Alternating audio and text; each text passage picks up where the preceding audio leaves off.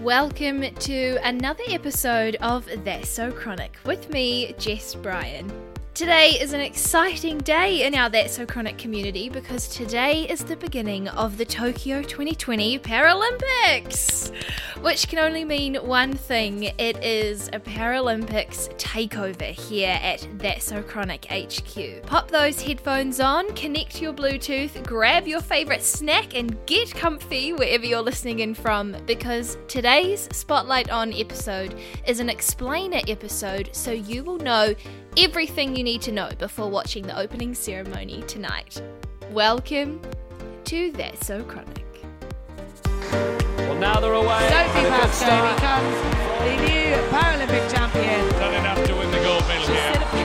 Malone for New Zealand. Hello, welcome to the first episode of That's So Chronic's Tokyo 2020 Paralympics special. I'm so excited for what we have in store for you over the next 2 weeks. Today we have a Spotlight On explainer episode, Paralympics 101. Every Sunday we will be coming to you live with a highlights recap and some information about what we're really looking forward to for the upcoming week. And an exciting That's So... episode next week will be all about the incredible documentary Rising Phoenix. I know, it's so exciting, I can barely breathe. But we do have a lot to get through today. I have been chatting to the operations team at Paralympics NZ, and we may have some exciting interviews and content on the way. Obviously, it's a massive task getting everyone to Tokyo and making it all happen, but Paralympics NZ are really excited about the That's So Chronic Tokyo 2020 Paralympics coverage, so that's cool. Honestly, listen to me. Who do I think I am? Coverage, like on TVNZ or something. It's actually quite funny because I can just talk and just randomly email and reach out to famous actors, TV stars, Instagram people, all of that sort of stuff. But I've been getting so starstruck with our Paralympians. But I'm really excited. So let's just say for now, watch this space. And apologies, but also sorry, not sorry. You're just going to have to put up with me on the episode today. It wouldn't be a Paralympics 101 explainer episode though if we didn't start with a little bit of history. Let's rewind back to 1944. We are in Great Britain, and Dr. Ludwig Guttmann has opened a spinal injuries centre at the Stoke Mandeville Hospital. It was here that rehabilitation sport was evolving to recreational sport, and then it started getting competitive because, of course it did. It's sport. It's all very competitive. We fast forward another 4 years to the 29th of July 1948. On the day of the opening ceremony of the London 1948 Olympic Games, Dr. Guttmann organised the first competition for wheelchair athletes, which he decided to name the Stoke Mandeville Games. Involved in these games were 16 injured servicemen and women who took part in archery as the sport. We fast forward another 4 years, and in 1952, competitors from the Netherlands also joined the movement, and that's when the International Stoke Mandeville Games were founded. It took another 8 years after this, but in 1960 in Rome, Italy, the International Stoke Mandeville Games officially became the Paralympic Games, and there were 400 para-athletes from 23 countries participating in 1960. The Paralympic Games from then onwards were every 4 years, and actually a side note, in 1976, that's when the first Paralympic Winter Games were held in Sweden. So the word Paralympic derives from the Greek preposition para, which means beside or alongside, and the word Olympic. Because since an agreement was made during the Summer Games in Korea in 1988 and the Winter Games in France in 1992 by the International Paralympic Committee and the International Olympic Committee, the Paralympic Games and the Olympic Games have always taken part in the same city.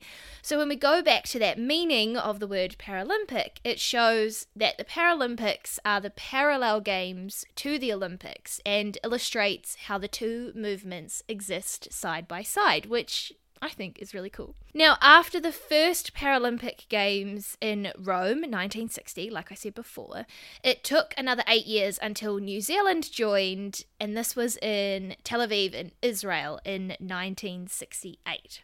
Our New Zealand Paralympic team consisted of 16 para-athletes, which broken down was 15 males and 1 female, and we competed in 7 sports, which was para-archery, para-athletics, para-lawn bowls, para-fencing, para-powerlifting, para-table tennis, and para-swimming. We won 4 medals at these games, 1 gold, 2 silvers, and 1 bronze, all by the same athlete. It was in para-athletics and para-swimming, and it was none other than the incredible Eve Rimmer, the one female. There's actually this really cool photo of the first New Zealand Paralympics team online, which I'll make sure that I share over on Instagram. So if you're listening to this episode and you want to check it out, head to @thatsochronic and you'll be able to see the photo there. It is so amazing. And then that's kind of like the history in a nutshell. Brings us to today, Tuesday, the 24th of August, 2021. We are about to kick off the Tokyo 2020 Paralympic Games with 4,400 para-athletes competing from 160 countries. This year is going to be amazing. There are 2 new sports this year, actually, para-badminton and para-taekwondo. There is a list of sports because when I was thinking about this episode, I was thinking some of you listening might not actually know what sports are at the Paralympic Games, especially the Tokyo 2020 Paralympic Games. So here's a list of all of the sports, and of course if you want to read them, there's a link in the show notes. You can click on that and see all the sports as well, and also find out more information about what each sport is. But the sports at the Tokyo 2020 Paralympics are para-archery, para-athletics, para-badminton, which like I said, that's new, bocce.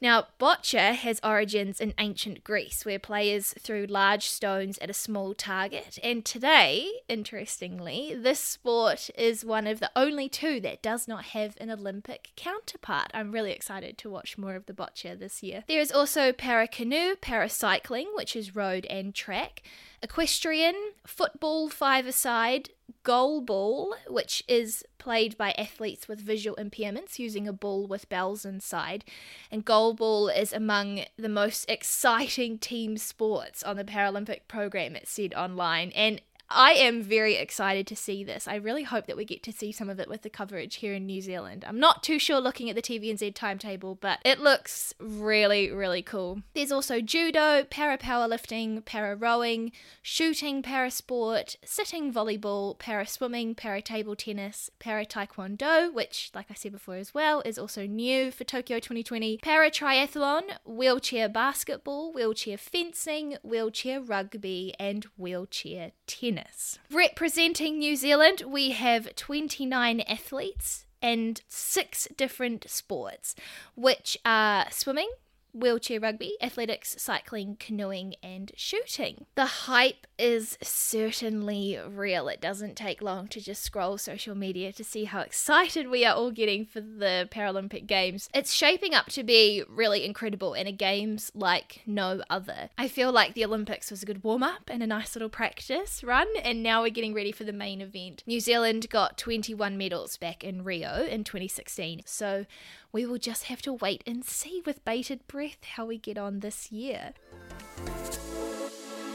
We couldn't deep dive into the world that is the Paralympics without explaining the classification process. It is incredibly important, and it's essentially a system that has been put into place to determine which athletes are eligible to compete in a sport and how athletes are grouped together for the competition. In parasports, athletes are grouped by the degree of activity limitation resulting from the impairment. These classifications have to be quite specific because different sports will require athletes to perform different activities, and it's important that athletes are classified prior to competing so that the integrity and the credibility of the competition remains intact. So there are 10 eligible impairments which fall into 3 distinct groups.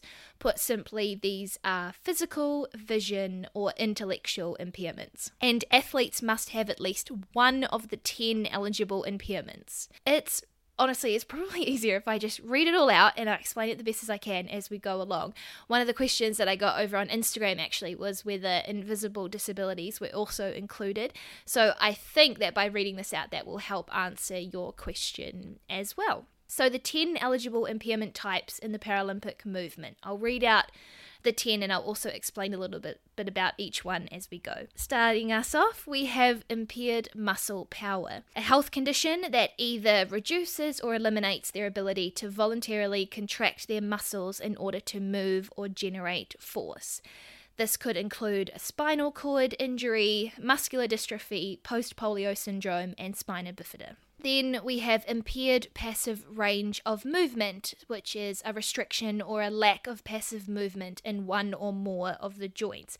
This could be an underlying health condition or it could be a trauma affecting a joint. Limb deficiency, which is total or partial absence of bones or joints as a consequence of trauma, illness, or congenital limb deficiency. Leg length difference, which could be as a result of a disturbance of limb growth or as a result of trauma. Short stature, a reduced length in the bones of the upper limbs, lower limbs, and or trunk. Hypotonia.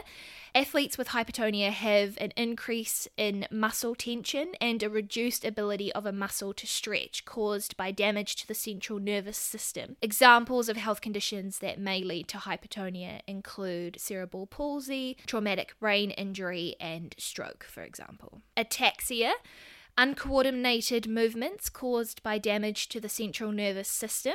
This could include conditions like cerebral palsy, traumatic brain injury, stroke, and something I know all too well, multiple sclerosis. Athetosis. Athletes with athetosis have continual, slow, involuntary movements. Vision impairment. This could be reduced or no vision caused by damage to the eye structure, optical nerves, or optical pathways, or visual cortex of the brain. And intellectual impairment, a restriction in intellectual functioning and adaptive behavior in which affects conceptual, social, and practical adaptive skills required for everyday life. This impairment must be present before the age of 18. And like I said, para-athletes must have one of those 10 eligible impairments to be eligible for the Paralympics. Which leads us back to the classifications.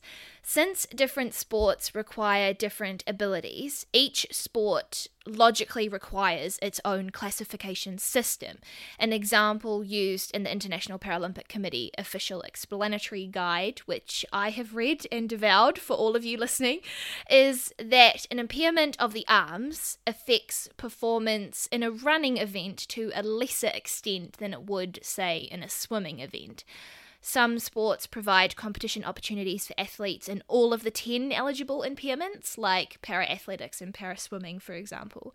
Some are open to a few of the 10, and others are specific to one eligible impairment. For example, goalball is a sport for para-athletes with vision impairment. And actually, speaking of vision impairment, there is a general structure used for the classification for these para-athletes. This is B1, the clarity of these athletes' vision is very low and or they have no light perception. B2, Athletes with a B2 sport class have a better clarity of vision than athletes competing in the B1 sport class and or a visual field of less than 10 degrees diameter. And B3.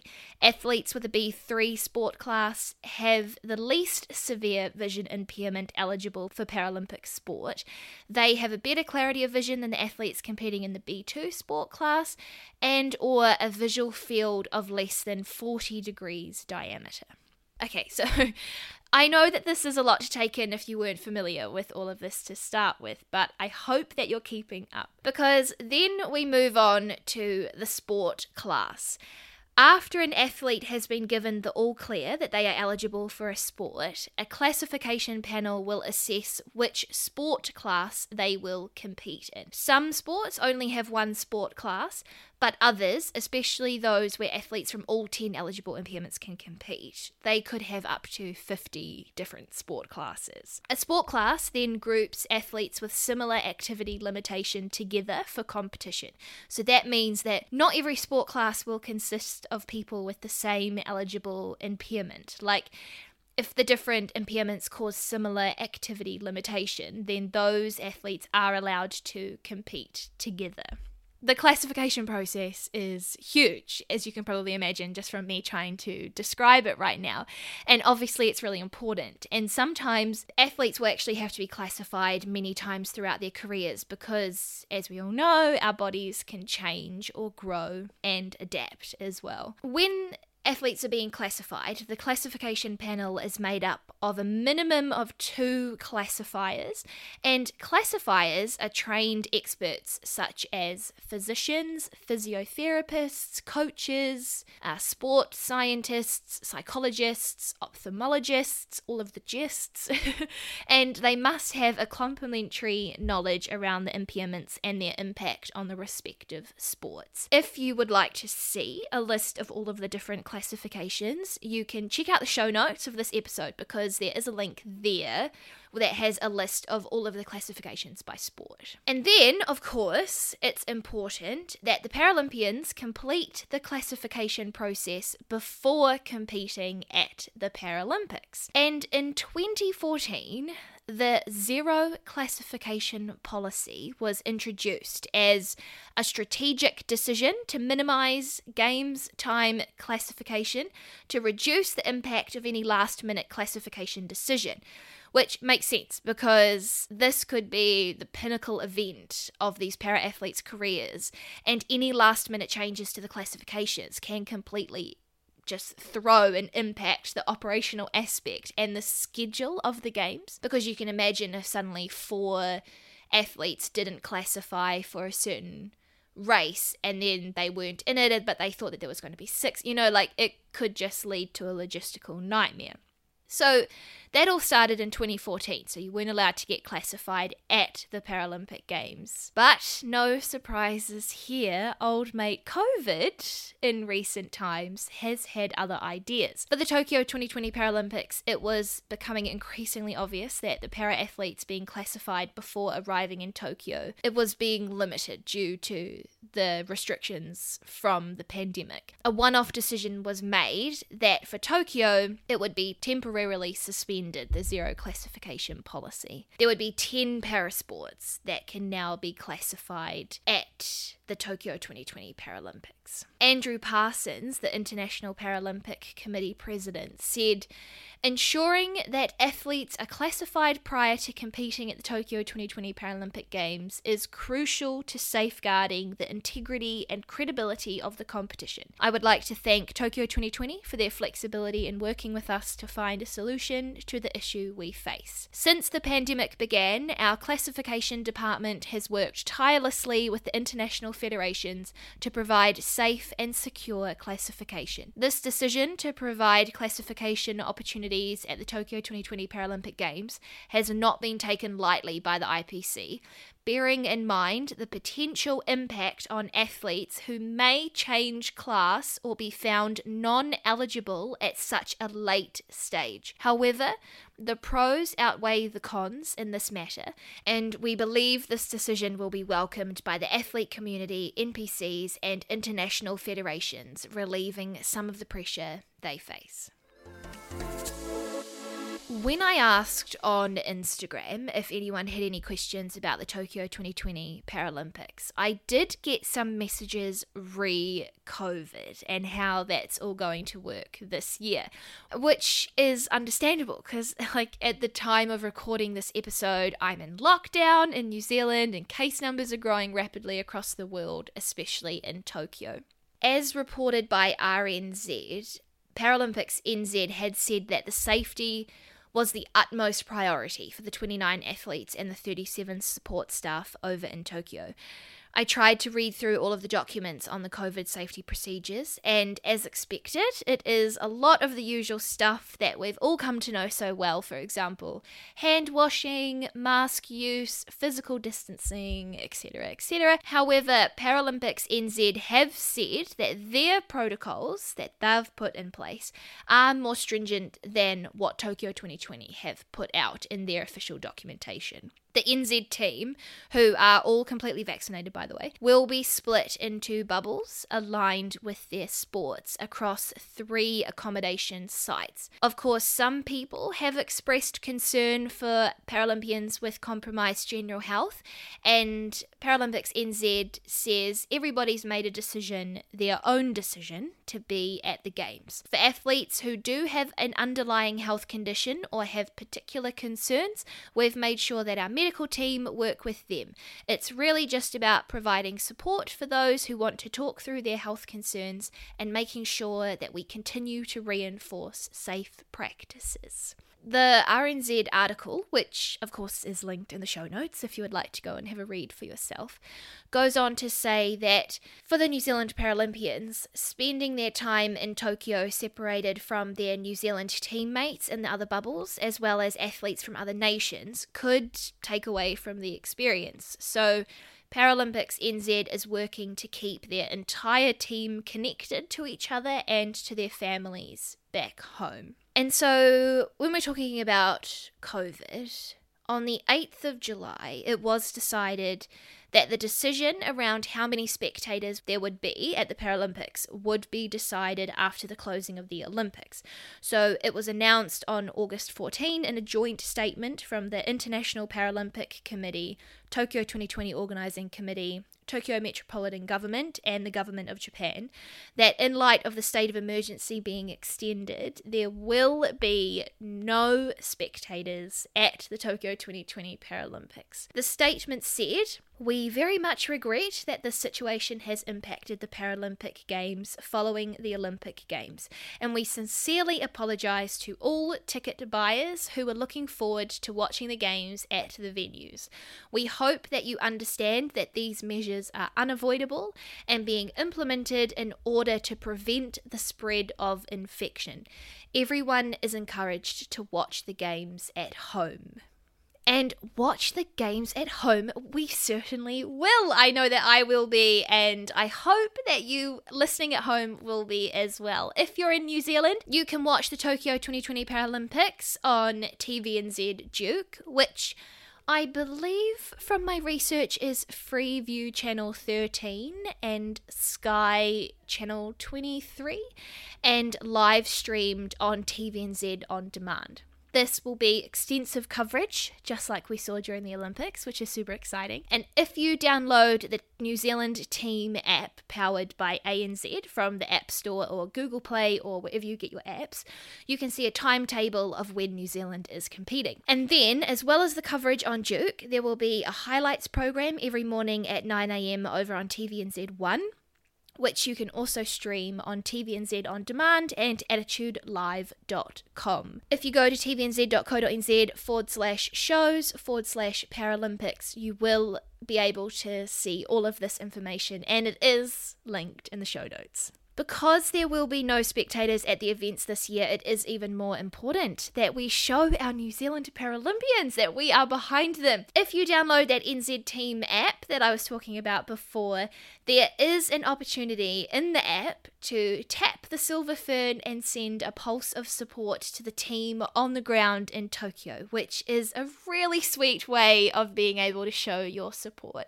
I honestly don't know where that support goes, if they get a little notification or something. I don't really know, but it feels really cool, and it seems like a nice way to be able to send your support.